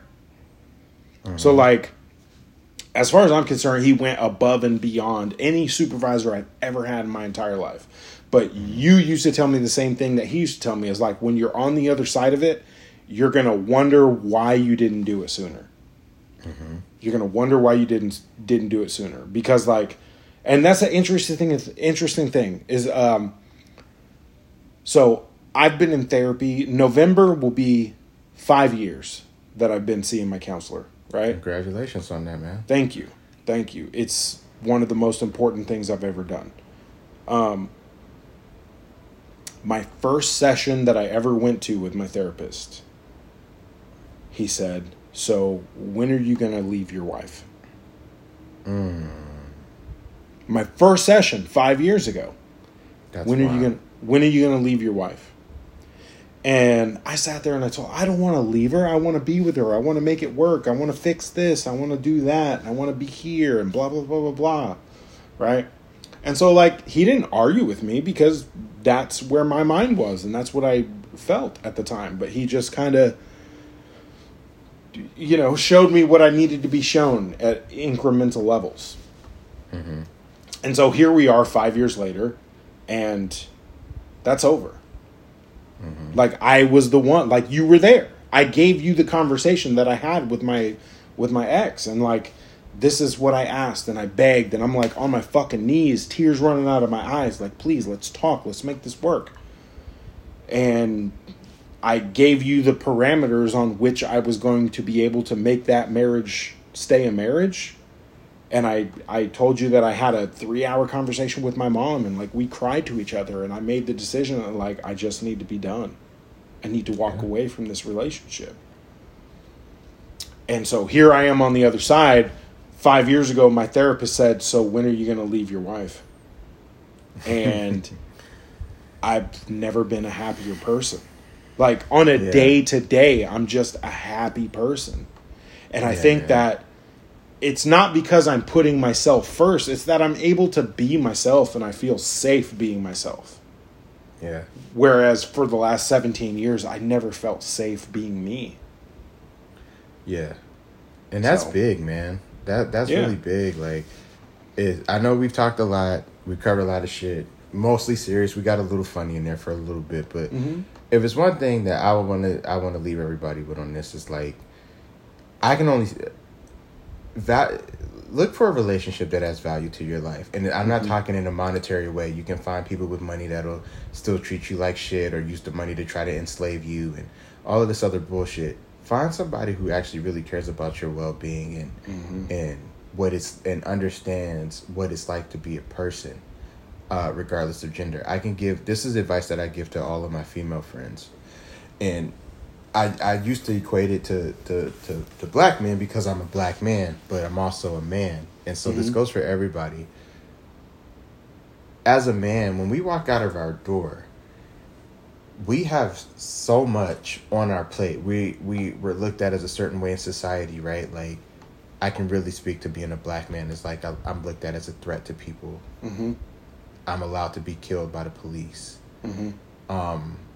People think that I'm going to do heinous things to them, which I'm as square as they come, and I'm the sweetest guy that you'll probably ever come across, right? But it's like, because of my skin color, I'm perceived a certain way. And there's white men that are poor that are perceived a certain way, or white men with tattoos that are perceived a certain way, or people just in their own communities for whatever reason that are looked upon in a certain way.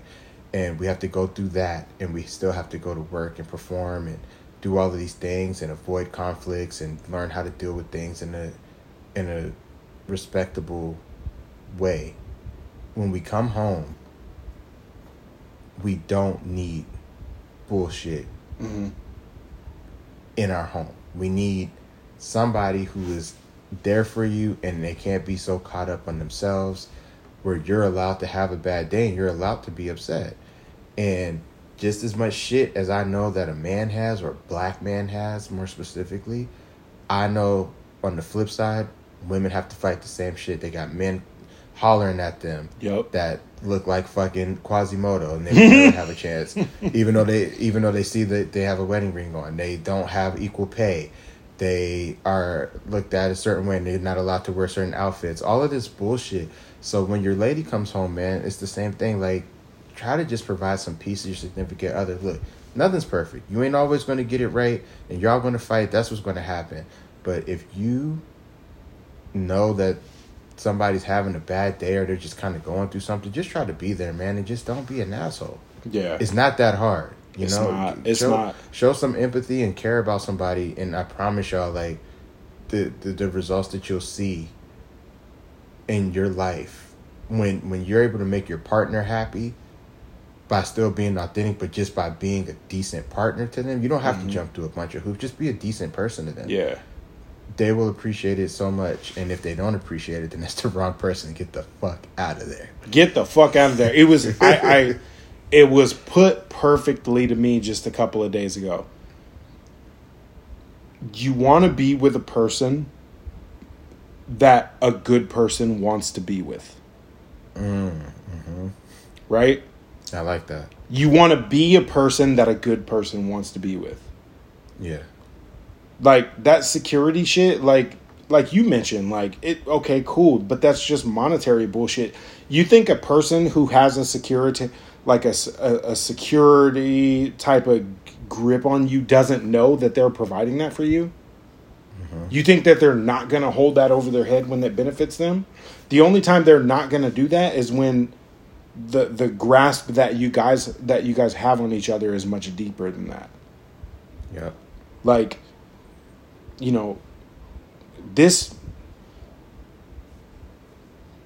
So when this originally happened to me, it almost brought me to tears. Just like I was alone, but it almost brought me to tears. It was like the nicest thing anybody's ever said to me in my entire life, right?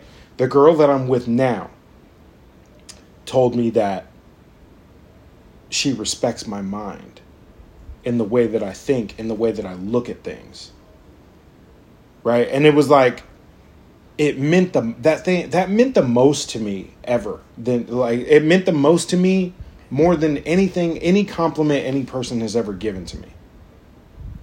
Because it's like, I'm at a place in life where like it's imperative that I just express myself in an honest manner.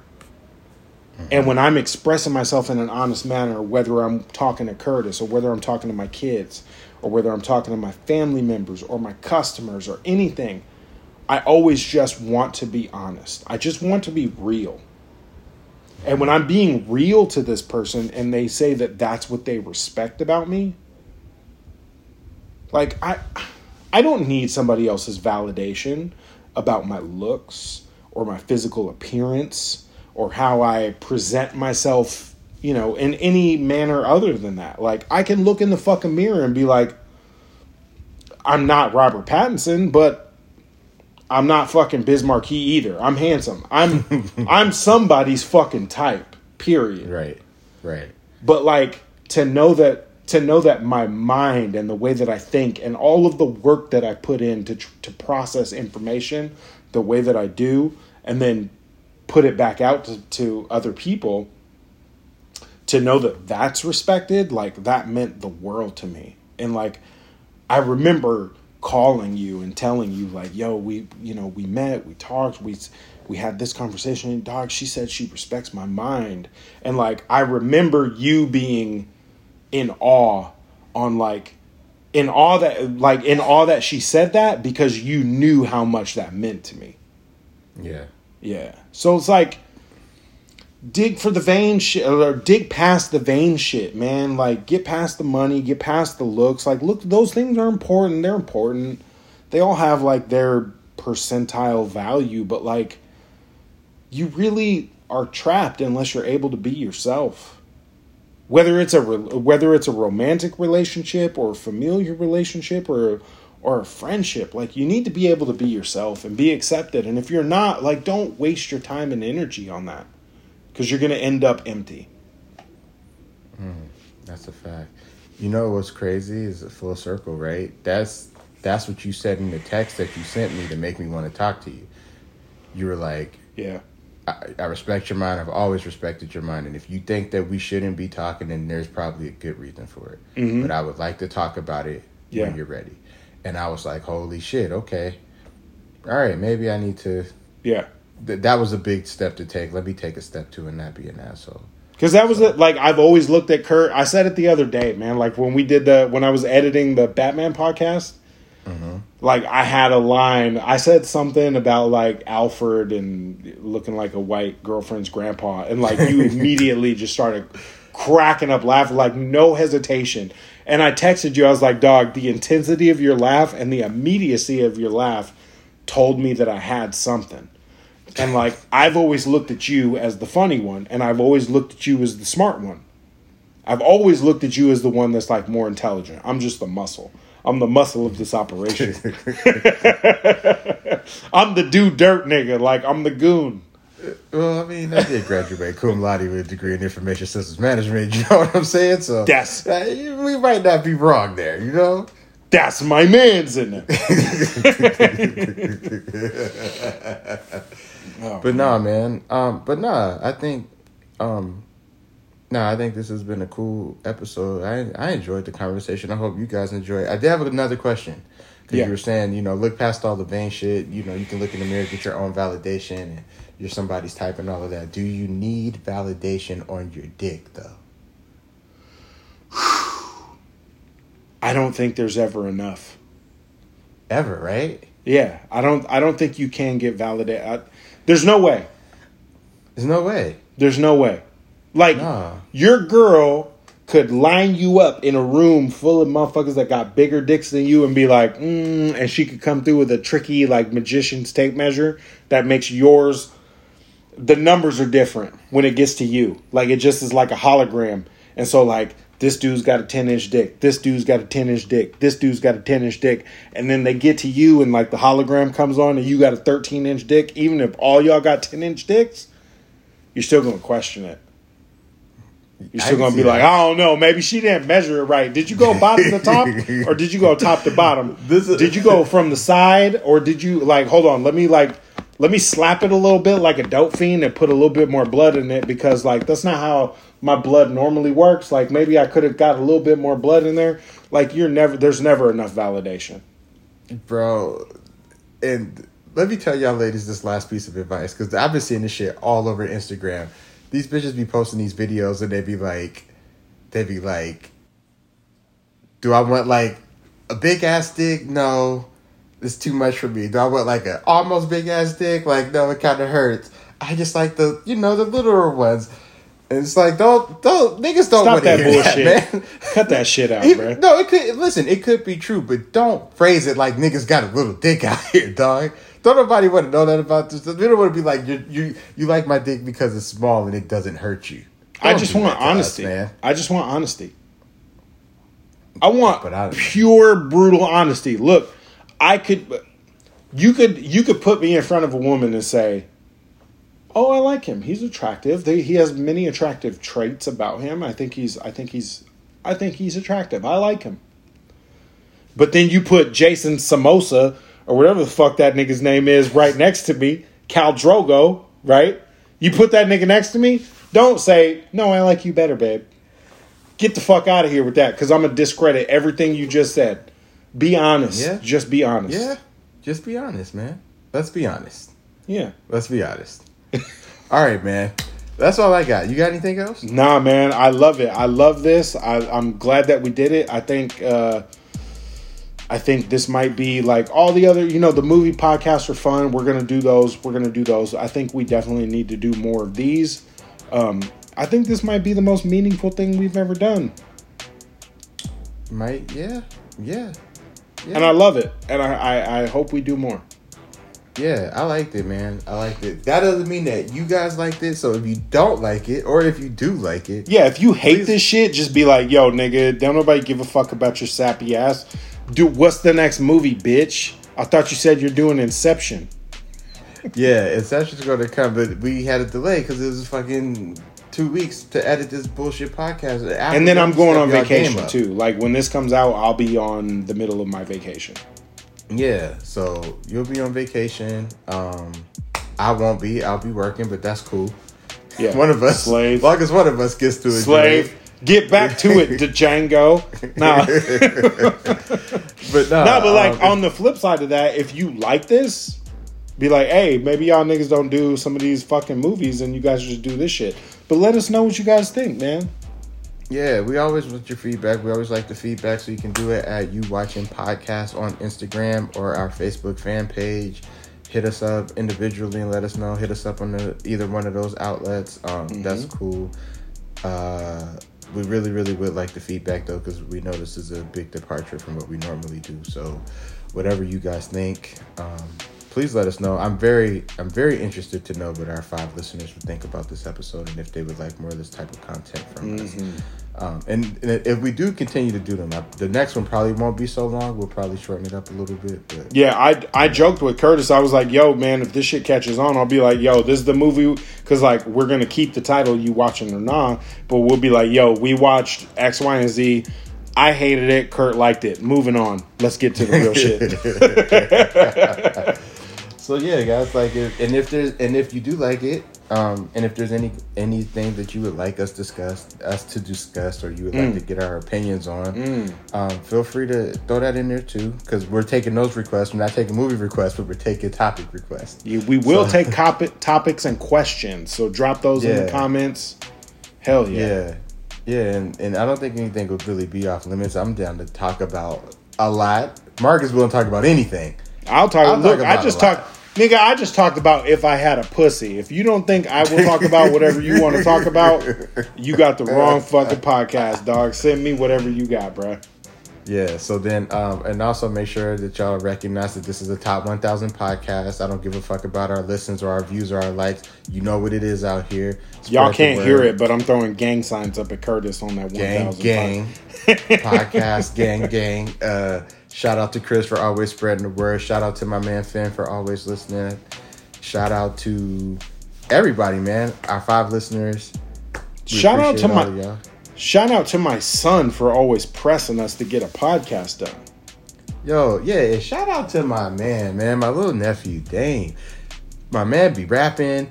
He be fake being a model. Like, he be doing all types of shit. I love that little guy, man. I'm not giving him model, dog, because all of his pictures be blurry, bruh. Nah, because nothing can capture the sexiness. You know what I'm saying? The sexiness be moving too much. You're moving the movement, man. No doubt. So shouts out to the young king, man. Shout outs to him. And thank y'all again for listening. I know that we this is kind of a sappy episode, but for real, we really appreciate you guys tuning in. I appreciate all the listens and the love and support. We both do, and I'm super appreciative that we get to be our authentic selves, and as silly and goofy or as deep as we might get. Yeah, you guys are always here to support us, and I appreciate that, man. So thank you. That's all you're ever gonna get. This is a fact. So, all right, man. Hate it or love it, the underdogs on me. So, yeah, this has been another episode of You Watching or Not. I'm Kurt. I'm Marcus. And we will catch y'all next time.